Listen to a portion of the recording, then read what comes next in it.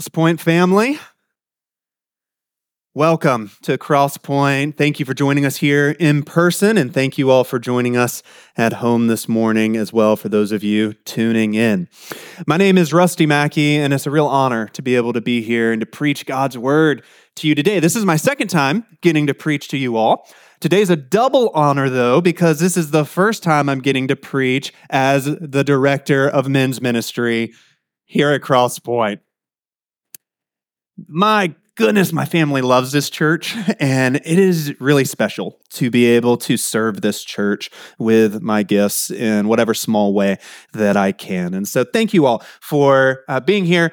And today we're going to be in Genesis chapter 3, the fall of Adam and Eve. So I get a really easy passage to preach to you all today. And I'm titling today's sermon, A Story of Shame. And before we get into the text and we get into the story of shame that we find here, if you don't mind, I'd like to tell you one of my own stories of shame that might cause you to laugh out loud or to cringe really uncomfortably in your seat. And all of those things are appropriate, and you have freedom to do any of that. So this happened many, many moons ago, late one night in college. As had become my custom, I would stay up till like 2 or 3 in the morning, and then around the time I was ready to go to bed, I would go and take a shower, because what else do you do in college other than stay up at late hours of the night and get a shower in the middle of the night and then go to bed? So I'm there in my dormitory, and there's all these stalls, and I'm getting my shower, and I reached up to grab my shampoo because we didn't have, shelves in the shower, heavens forbid, and just like Spartan men's dorm, and I accidentally knocked it over. No problem. Nobody's awake. I get up and I just walk around into the other shower. I grab my shampoo and I'm coming back. Okay, so to, get the scene in mind here, my shower is here. The door to the bathroom is here, the communal bathroom. As I'm going to get into the shower, the door starts to open. So there I am, completely vulnerable, exposed, and everything inside of me is like, quick, get back in the shower. So I then pick up my pace to get back into the shower. Unbeknownst to me, when I left the shower, I had left a massive puddle of water. You see where this is going? So I put my foot down, and as I did, everything that happened next happened really, really fast. So my feet slipped out from under me. The door simultaneously opened. I hit my foot on the door, which then made a massive gash in my foot. I go perpendicular to the floor and just bam, flat on my back, completely knocked all of the breath out of me. I hit my head on the tile floor. I'm kind of dizzy. Simultaneously, my hallmate, Jeff, opens the door, finds me on the floor in a puddle and bleeding completely in my birthday suit. He feels really awkward, and he's like, oh, goodness, can I help you? He doesn't want to look, but he wants to help. And I can't say anything because all the breath got knocked out of me. So all I can do is groan. So I just groan, a couple groans, and then he says, can I help you? And by that point, I regain some composure. I kind of curl over to my side, and I manage to get out. I'm okay. And I crawl back into the shower. I close the curtain, and I just laid there for like 10 minutes. It was just like, oh my gosh. It's okay to laugh, I promise. It was so humiliating. It was so humiliating. The reason I tell you that story is for a couple reasons. You're like, what are we doing here? Number one, we all have our stories of shame, don't we? We all have times that we can recall where we were vulnerable, we felt humiliated, we felt exposed. The second reason I tell you that story is that our stories of shame, they get embedded in our bodies. And so when you think about them or tell them, you experienced the same feelings of shame and humiliation back then. Even sharing that just now made me feel a little bit uncomfortable, made me feel a little bit vulnerable. Third reason I tell you this story is our stories of shame, they are not isolated from one another, but they are interdependent. They're interrelational. So when someone shares a story of shame, you might find yourself feeling shame. You might have found yourself cringing a little bit uncomfortable in your seat as I told that story. You might even find some of the details of the story start sparking your own stories of shame. It's really important for us to be aware of this as we jump into the very first story of shame in human history. Because Adam and Eve's story is our story. And you might find yourself, as we get into the text, feeling some discomfort, remembering some triggering memories. And so if that's you, I just want you to know that I've been praying for you. Take a deep breath if you find yourself getting kind of worked up during this sermon. Ask the Lord to help you. And let's remember that in the same way that God draws near to Adam and Eve and their shame in this story, let's remember that God, by His Spirit, wants to draw near to us this morning in our shame. That's my prayer. That's my hope. So if you would, turn with me to Genesis. We're going to read chapter 2, verse 25. All right? If you would, please stand with me if you're able and willing for the reading of God's word. And you might say, wait a minute, I think we're in Genesis 3, Rusty. Well, we are, but I want to read the last verse of Genesis 25, or Genesis chapter 2, in order to give you the emotional context and the emotional temperature that we're going to find ourselves in this story. Hear the word of the Lord. And the man and his wife were both naked and were not ashamed. Crosspoint, this is the word of the Lord. Thanks be to God. Pray with me. Father, we have so many stories of shame. We have so many stories where we have either been sinned against and experienced shame. Oh, we have so many stories where we have sinned and experienced shame. God, would you help us? Would you be near to us? Would you allow the words of my mouth and the meditations of our hearts to be pleasing to you in this time, we pray. In the name of the Father, the Son, and the Holy Spirit, amen. You may be seated. So first we're going to look at the pattern of shame, and we see this in Genesis chapter 3, verses 1 to 7. Now, you might be wondering why all this talk about shame. This is the story of Adam and Eve's disobedience when they sinned for the first time, and thereby sin came into the world until this day, right? So why are you calling this a story of shame? Isn't it a story of sin? And my answer is yes.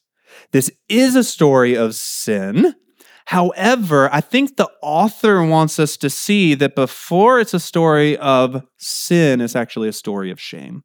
Where do we see that? Well, we just read in Genesis chapter 2, verse 25, and the man and his wife were both naked and were not ashamed. And then you kind of move through the conversation with the serpent, with Eve. Fast forward, and if you have a Bible, go ahead and open it because we're just going to be in it a lot here today.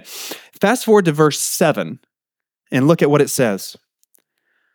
Then the eyes of both were opened, and they knew that they were naked. There's that word. And they sewed fig leaves together and made themselves loincloths.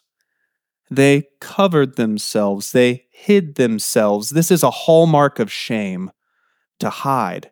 So the author is purposefully bookending this story with naked and unashamed and naked and ashamed. So I think he wants us to pay attention to the dynamics of shame that are at play that lead to the sin that then leads to more shame. Now, verse 1, look at it with me. Now the serpent was more crafty than any other beast of the field that the Lord God had made.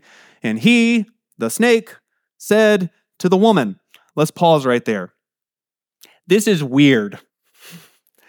Maybe you've been around the church for a long time. Maybe you've heard this story like 1,000 times, and we can kind of get numb to it, right? But imagine hearing this for the very first time.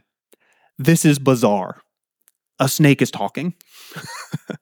It's bizarre for us, and it would have been bizarre for the first century hearers as well. You know, I think it was C.S. Lewis who talked about chronological snobbery, where we can look back on previous generations and be like, they're so primitive and we're so progressive. You know, that's just foolishness. Like, people back then were smart too. They would have been like, snakes don't talk. That's not the way the world works.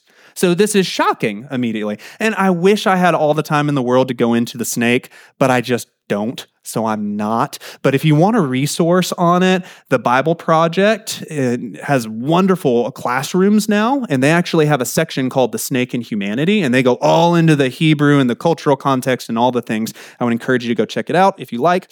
My abbreviated thoughts on this is that this is, as Revelation chapter 20, verse 2 tells us, this is that ancient dragon, that ancient serpent, the devil, the Satan, the accuser. Angelic being, fallen from grace, who is tempting, testing Adam and Eve.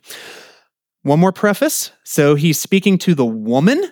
I wish I had a whole hour to talk about this, but I don't.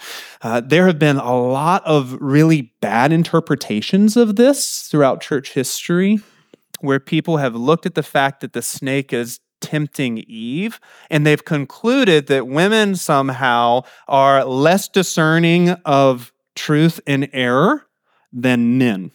They've made it like an equality thing of like men are somehow smarter and more discerning than women. Let's just go ahead and say that's hogwash, right? That's silly. We saw last week, as Pastor Jamie taught, that the man and the woman, they are equal yet different. We'll talk more about that in the weeks to come as well. So there's difference, but there's equality here. I think what's happening, there's many ways we could read this, but as Pastor Jamie pointed out last week, the woman is that helper. A better translation there would be the deliverer that God sent to save Adam from the problem of being alone and unable to fulfill the commission to take dominion and to rule over all of creation. So there's a tragedy here that the snake goes after the woman. It's almost as if I can take her down, then I can take down the man as well. So let's read this in that light, okay? Let's get into it. Everybody having fun? We're about to have a lot of fun. Okay, so the snake said to the woman, did God actually say? And this, friends, is the beginning of the pattern of shame. I'm going to have up on the screen for you the pattern. We can go ahead and put that up there and leave it up for this whole portion, and we'll see how this works out in this conversation. So, did God actually say? The serpent starts with deceit. He starts bringing lies. It's not an overt lie here at the start. It's more of like just kind of like twisting the truth, right? Did God actually say, you shall not eat of any tree in the garden? And the woman said to the serpent, we may eat of the fruit of the trees in the garden, but God said, you shall not eat of the fruit of the tree that is in the midst of the garden, neither shall you touch it, lest you die. Okay, interjection here. So either Adam added this phrase when he told Eve what God said, or Eve is adding it here in this moment, but God never said you can't touch it. So she's also now starting to add to God's word. So there's a questioning, kind of a little twisting of God's word. Now there is some additions to it. Verse 4, but the serpent said to the woman, you will not surely die. So now we're just straight up lying, right? This is like full frontal confrontational deceit, saying, God didn't tell you the truth. And then this verse is so important. Look at this with me. Verse 5. For God knows. So now we're starting to get into God's intentions.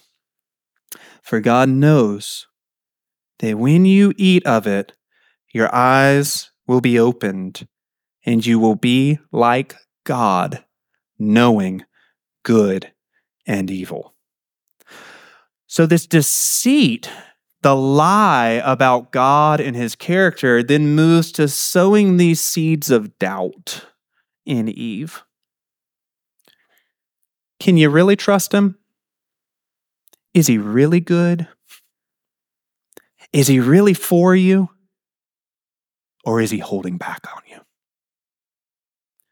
And in this verse as well, we see, if you're wondering, how does this tie to a pattern of shame? This is where shame really kind of is birthed. It comes about. Shame in and of itself, the emotion, is kind of neutral. Shame is a felt awareness that we've hit a limit, that we lack something. And so from that place, you can either let that felt awareness of your lack, your inadequacy, that can in a healthy way move you towards humility, where you say, God is God and I am not. It's hard to be a human. Amen? I tell my kids that all the time. They're like crying and screaming. I'm like, it's hard to be a human, isn't it, buddy? It's hard for me too, right? So humility, it can lead to humility. Healthy shame leads to humility, which then leads to interdependence. We run to God, we run to others and say, I'm inadequate. I have a lack. Help me. Think about this. This whole story would have been so different if Eve had said, time out, talking snake. I'm going to go find God and find out what he said. And this is what evil does. It gets us talking about God rather than talking to God. This is also what shame does. Shame distorts our perception of reality. Is God really good? Another way we can phrase that question is, does God really love me? Could God really love me with my inadequacies, my deficiencies? That's the voice of shame. We also see here that the serpent, notice he's pointing to, and this is such a classic tactic of shame, he's pointing to not what Adam and Eve have, but what they don't have. He's emphasizing the lack. Do you see it there? For God knows, verse 5, that when you eat of it, your eyes will be opened and you will be like God. He's saying you're not like God, you will be like God. Don't you want that? It sounds great, right? Knowing good and evil. So shame can either lead us towards this humility, towards interdependence, or it can become toxic. It can become unhealthy. And all of a sudden, shame isn't something I do. Sometimes for us, sometimes I do shameful things. No, I am my shame. Not, I'm a human, God is God, I am not. Sometimes I make mistakes. Shame, toxic shame says, no, you are a mistake. And the way God made you, the way you are, is so flawed that you are irredeemable. That doesn't lead to humility, it leads to humiliation. That doesn't lead to interdependence, it leads to independence. To coming to the conclusion that if God isn't for me and he's not going to take care of me, I guess I'm just going to have to take care of myself. And that's what we see in verse 6. So we see that there's this deceit, there's this doubt, which then leads to this discontent. Discontent with our relationship with God, discontent with who we are. I'm lacking, I need to make up for that. And then finally, we see this desire gone wild. Verse 6, so when the woman saw that the tree was good for food, and that it was a delight to the eyes, and that the tree was to be desired to make one wise. Now let's pause there and just say desire is not wrong. We actually see in this verse an echoing of what we saw in chapter 1, where God said all the trees of the garden were good for food. That's what Eve saw here, right? And it says there in chapter 1 that all of the trees of the garden were pleasant to the eye. Slightly different word, but same idea. So desire isn't bad. It's when our desire runs rampant, when it runs wild, when it causes us to run past limits and boundaries. That's what's happening here. And look at what Adam and Eve do. Eve, took of its fruit and ate. She also gave some to her husband who was with her, and he ate. So Adam is either there with Eve for the whole conversation, or he's here at this very last moment. We're not sure. But the point is, the man had an opportunity, much like Eve did, to say, let's stop talking about God and let's go talk to God. They're tested and they fail. And this test repeats again and again and again in Scripture, and it repeats again and again and again in our lives. We come to a moment where we are faced with a choice. Will I wait for what God wants to give me? The desire is good, but will I wait for God's timing and his ways, or will I reach out, grasp, and take it in my timing and in my way? Crispin Fletcher Lewis has this quote that is just, I think, really helpful in this. He says this: in succumbing to the lie that they need something they already have, they annihilate themselves. And so, after sin, there is nothing for it but death. So, think about that. Shame says you lack and you need to get it for yourself. But this quote here by Crispin Fletcher Lewis is essentially saying, no, they succumb to the lie that they had to grasp and get what they already have. What's he talking about? Well, the serpent told them, you can be like God, which implies that they're not like God. But remember what God pronounced over them in Genesis chapter 1? You are in my image. They were already like God. They could eat of the tree of life and live forever and be like God. They could live in relationship with God and grow in wisdom with him. The thing that the snake puts out. If you eat this fruit, you'll gain wisdom. They could have gained wisdom God's way and the right way with him. And instead of going through the progress with God, they reached out for immediate perfection. They denied the relationship and they grabbed a hold of the created thing. This, my friends, is the pattern of shame. And now let's look at the pain of shame, the results of this, what this brings about in our life. We see this in verses 8 to 13. Before we get into that, though, psychologists call shame the master emotion, which is a pretty epic name for an emotion, right? It's like the one emotion to rule and bind them all. Anybody?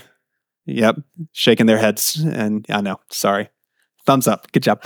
All right. So yeah, it's like this master emotion. Why do they call it that? Well, for starters, like we've already talked about, shame distorts our perception of God, of ourselves, and as we'll see in a moment, of others.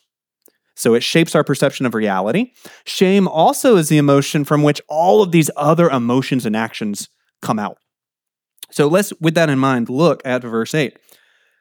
And they heard the sound of the Lord God walking in the garden in the cool of the day. Can you imagine what that was like? Every time I read this, I'm like, what was that like? I wonder what God sounds like when he's walking through the garden. And imagine before the sin, before the shame. In my imagination, I could just sense Adam and Eve being like, oh, God's coming. Oh, we get to spend time with him. Oh, we love it when he comes. But here, if we keep reading, because of their shame, because of their sin, and the man and his wife hid themselves from the presence of the Lord God among the trees of the garden. They rejected relationship with God and the slow formation that comes with that, and instead they took a hold of the fruit, the creation, to try to get from created things what they could only get from the Creator. And here in their shame, they hide where? Behind created things, behind the trees of the garden. And don't we do that too? In our shame, we hide from ourselves. There are parts of us, there's parts of me, there's parts of you that we don't like, that we're disgusted by, that we think, even if my most closest loved ones saw this, they would be disgusted too. And so we repress, we ignore, we hide, we shut the closets, shut those parts of ourselves away in the closets of our hearts. We hide those parts of ourselves. We hide from God. We have these parts of ourselves that we're like, I mean, I know Jesus loves me, for the Bible tells me so, right? Like, I know this. But if I'm really intimately honest with God, how will he receive me? So we, like Adam and Eve, keep our distance. We hide from one another in our shame. We put on masks, we put on faces. People say, how are you doing? And we've been walking around feeling the vulnerability of these parts of ourselves, our ashamed parts of ourselves, and we put a smile on and we say, I'm great. How are you? We hide behind our personalities. We try to be the smart one, the kind one. We try to be the biblically literate one. We try to be the loving one. We try to be the successful one. We put up all of these fronts. Why? We see in verses 9 to 10. Look at it with me. But the Lord God called to the man and said to him, "Where are you?" And he said, "I heard the sound of you in the garden, and I was afraid, because I was naked and I hid myself." Friends, shame naturally, that master emotion, it leads to fear, because we think to ourselves, consciously or subconsciously, if they just see the real me, they're going to reject me. It leads to this imposter syndrome, where we're always trying to put our best foot forward, and we never feel like we can be truly vulnerable. You know, as a human, one of the deep, deep needs of every human being that you have ever known or met or ever will know or meet, one of the deep needs is to be known, seen, and loved. And our shame says, if they really know you, if they really see you, they're not going to love you. They're not going to accept you. So hide and put together a more presentable version of yourself. Not only do we see this dynamic of hiding as an outflowing of shame, of being afraid that people will reject us, abandon us, but we also see blame shifting here. Look with me at verse 11 to 13. God said, "Who told you that you were naked? Have you eaten of the tree of which I commanded you not to eat?" The man said, "The woman whom you gave to be with me, she gave me fruit of the tree, and I ate." Ooh, that unity didn't last very long, did it? But this is shame. Like, this is what shame does. The experience, the felt experience of like, I am inadequate. I am lacking.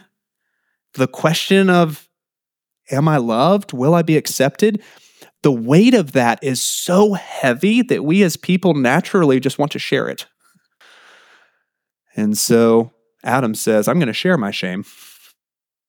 Hey, God, the woman you gave me is her fault. And guess what? The woman that you made, right? So he's blaming Eve and he's blaming God. And in the process, he's shaming Eve. Look then at verse 13. Then the Lord God said to the woman, "What is this that you have done?" The woman said, "The serpent deceived me, and I ate." So she follows suit. The shame is too much to bear on her own, so she wants to share it. She says, "God, it's that creature's fault." And who made the creature? God did. So she's following the same pattern. If you wouldn't have made this crafty creature, maybe we wouldn't be in this mess. Shaming people shame people. Another story of shame from my childhood. I was probably about 11 years old, and long story, but we had to cut down a bunch of trees on my parents' property, and I'm out in the yard with my dad and my uncle, and as a young kid, I just sat down on a tree stump, not really thinking that it could just be like filled with sap and it would get all over my blue jeans. And the moment I sat down, my uncle snapped, like he just reacted, and he said, "Are you stupid, boy? You're going to ruin your pants." Now, lo and behold, it was dry and it was fine. And then he kind of awkwardly was like, "Oh, I guess it's okay." And my dad was kind of awkwardly like, "Oh, that was harsh, you know." And I'm left there as a young kid like, whoa, what did I do? Like, I just sat down.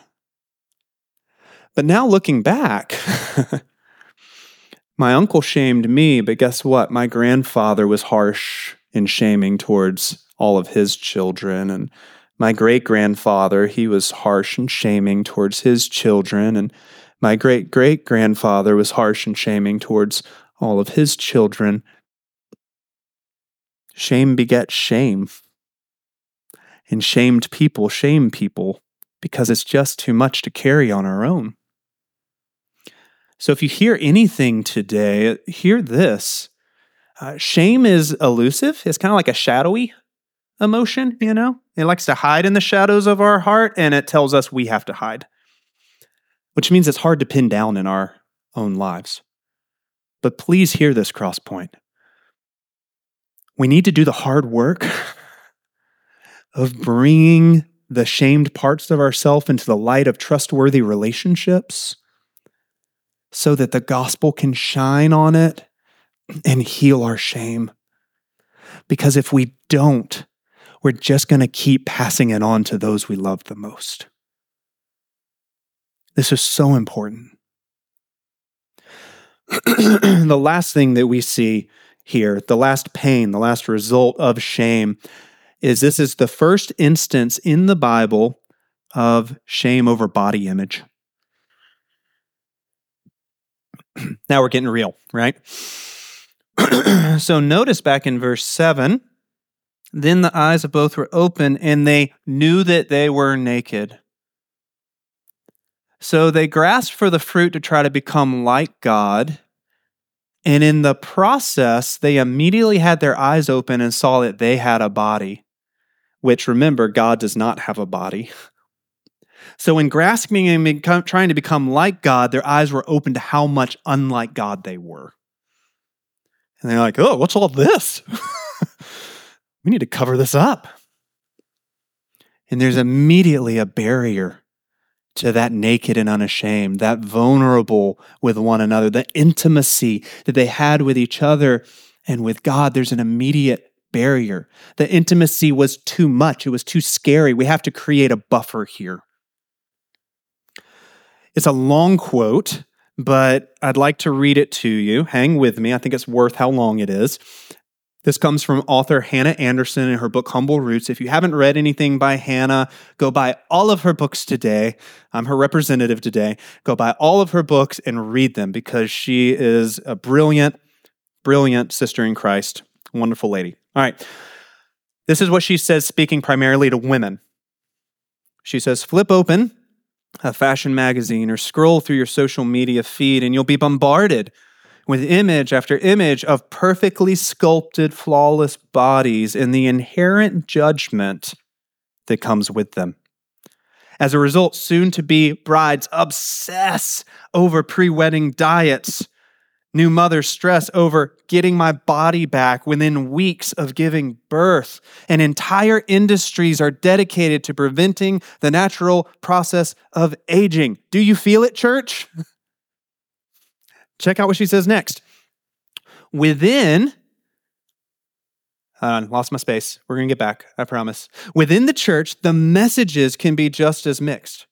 Women are simultaneously celebrated for being smoking hot wives. At the same time, they are told that their bodies are a source of temptation, a ticking time bomb that, for the love of their brothers, they must defuse. Put away those yoga pants. None of that, right? Man, those are weird times when those conversations come up. Men, so now she's switching to men, men experience shame over their bodies as well. They may believe themselves too short, too thin, too heavy, to have too much body hair, to have not enough facial hair, or to lack muscle tone. Men also receive a confusing message about sexuality. On the one hand, a natural appreciation for beauty becomes equated with lust, resulting in shame for even noticing the attractiveness of a woman or another man. But when age causes a man's sex drive to wane, the same shame tells him to seek out small blue pills to recover his manhood. Is this something that we can talk about in the church? The deep shame that we have over body image, because it's there, and we all have it, and it goes all the way back to Genesis 3. You know, we're told in Psalm 139 that you are fearfully and wonderfully made. Friends, you are not a mistake. And yes, we sin and we experience shame All people stumble in many ways. We're not saying that we don't do that. But my goodness, you are created in the image of God and you have so much dignity. God loves you. And when you can begin to accept that, then you and I, we become lovely. So let's talk about our shame over our body image, and let's remind ourselves that we're created in the Imago Dei, the image of God. Let's remind ourselves of our dignity and point each other back to Jesus. All right, speaking of Jesus, we're getting there. Last but not least, third, the presence of God. We see this again in verses 8 to 13, but we're going to look at it from a little bit of a different angle. So if you go back to verse 8, and they heard the sound of the Lord God walking in the garden in the cool of the day, and the man and his wife hid themselves from what? From the presence of the Lord God among the trees of the garden. So God shows up, and they hide. Okay, if you're like me, I got some questions. Question number 1, where was God during this whole scene? I mean, this snake thing is talking to Eve and is just running her through the ringer, and Adam's there at some point as well. Where is God? Second question, when God asked the 3 questions that he asked here, which is, where are you? Who told you? And what have you done? My question is, what is God's tone? What is his presence like? In spiritual formation circles, they'll talk a lot about God images. So God images is a technical term for not just what we think about God, because we all think right thoughts about God, right? God is good. God is love. God is kind. God is compassionate. It's all right here. We think that. God image is getting more at our felt sense of God. What is our experiential sense of what God is like? Now, back in 2012, Baylor University did a massive study, and they determined that 30% of Christians experience God as benevolent, kind, and loving. 30%. You see where this is going, right? They also concluded that 70% of Christians experience God as either distant, angry, or critical. So your kind of natural knee-jerk reaction in terms of your sense of what God is like with you is going to shape how you read those 2 questions. Where was God and what's his tone? So we can either interpret this fact that God's off and that he then comes back, this kind of ebb and flow of giving Adam and Eve intimacy and independence. We can view that as a benevolent God of love who's like, go enjoy the garden. You know, a lot like with kids. Like kids when they're really young, they're like running up to mom and dad and they're like really clingy. But then as they get older, they're like, I want to go explore. And you're like, yeah, go explore, right? And then they run out and something scares them and they like run back to mom and dad and it's like, oh yeah, it's okay, you know? And then they feel safe and they go off and explore some more. There's this ebb and flow of intimacy and independence in that, right? So we could view that in this way. However, if you are part of that 70% who experience God as distant, critical, or angry, you might be like, well, God's gone, he's distant, and he doesn't care. Or you might hear those questions, where are you? Who told you? What have you done? And you might hear that with an angry tone or a critical tone.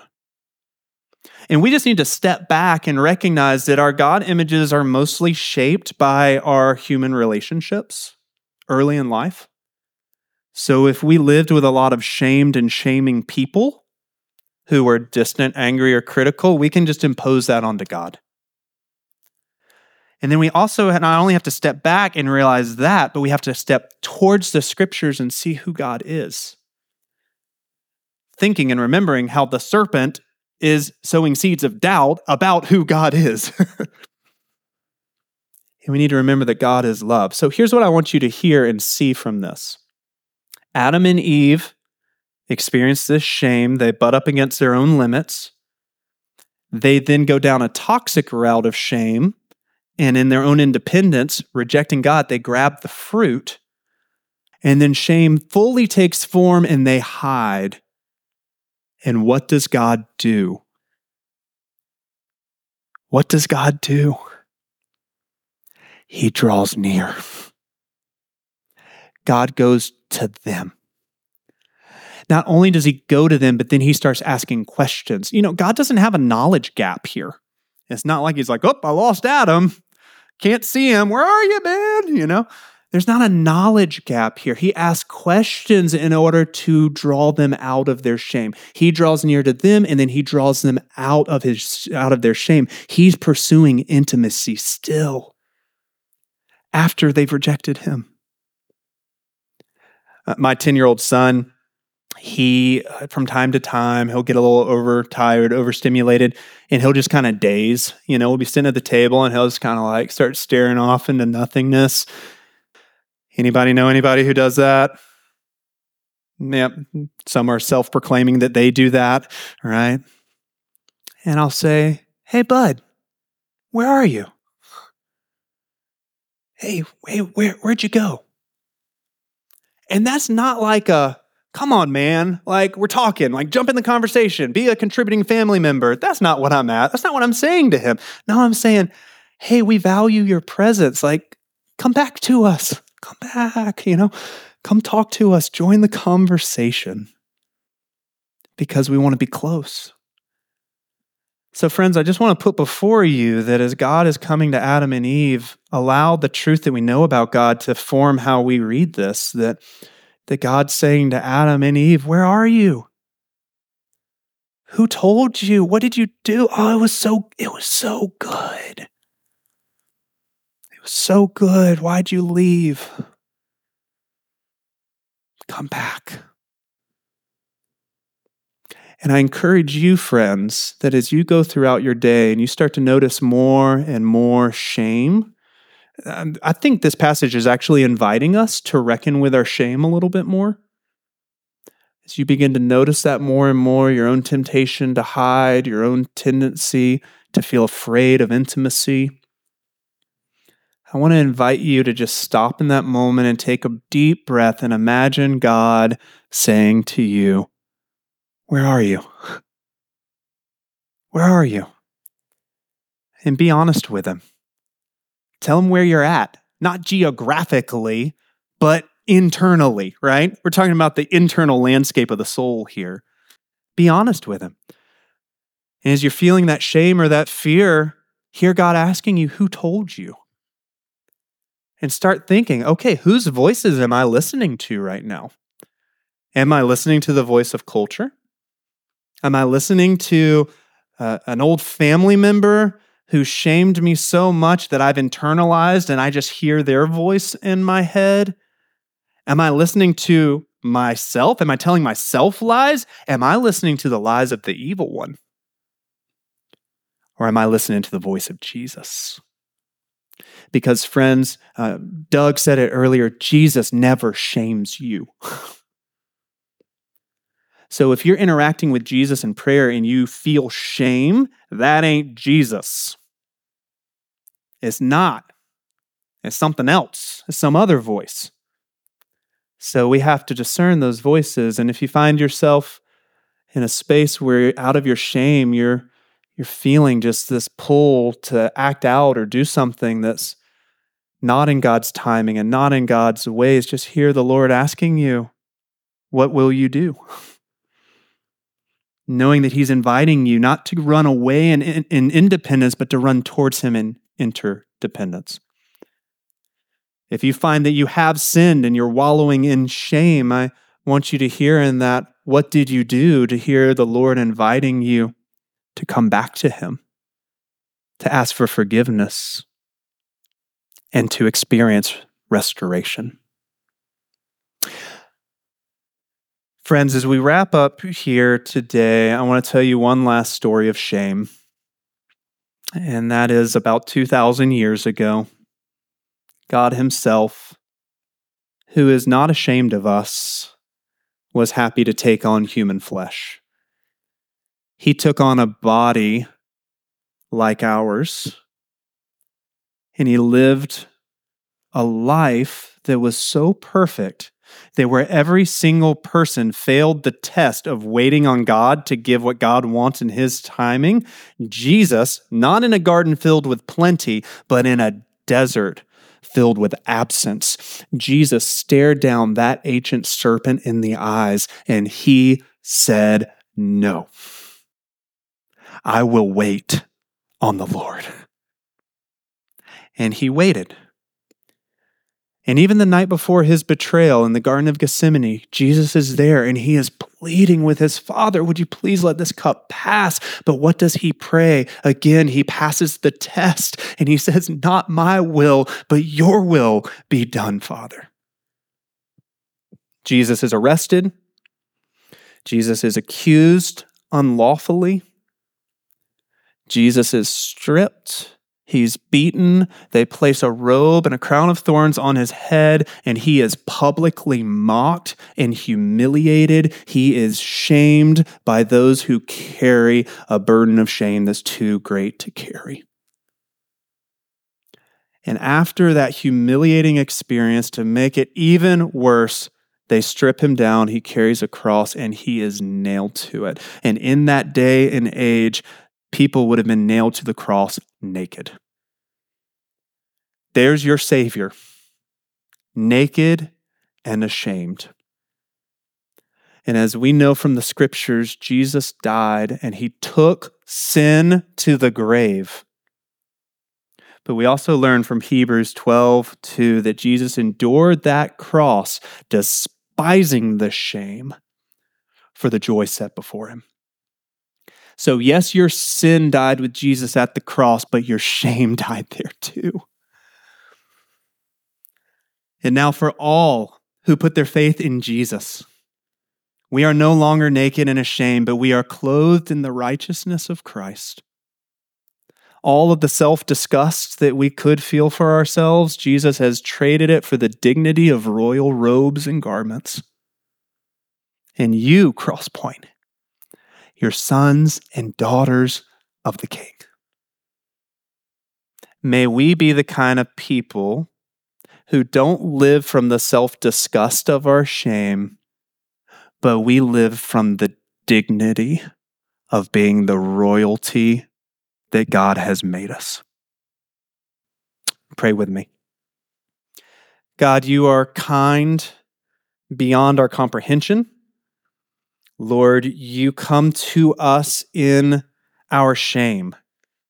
And when we feel our shame, you're inviting us, Lord. You're inviting us to come back to you. God, I just pray, and I really pray for us that you would break the bondage of shame in our lives and that you would just move us to a place of really settling deep in our soul that you are good and you are for us. And with that, empower us that even when we do shameful things, even when others shame us, that we would just run to you, knowing that you run to us as well. Lord, help us as we go and continue to process this passage and these deep and painful topics. And I pray that you would even give us other folks from Crosspoint who are safe that we can process this with as well. We pray all of this in the name of the Father, the Son, and the Holy Spirit. Amen.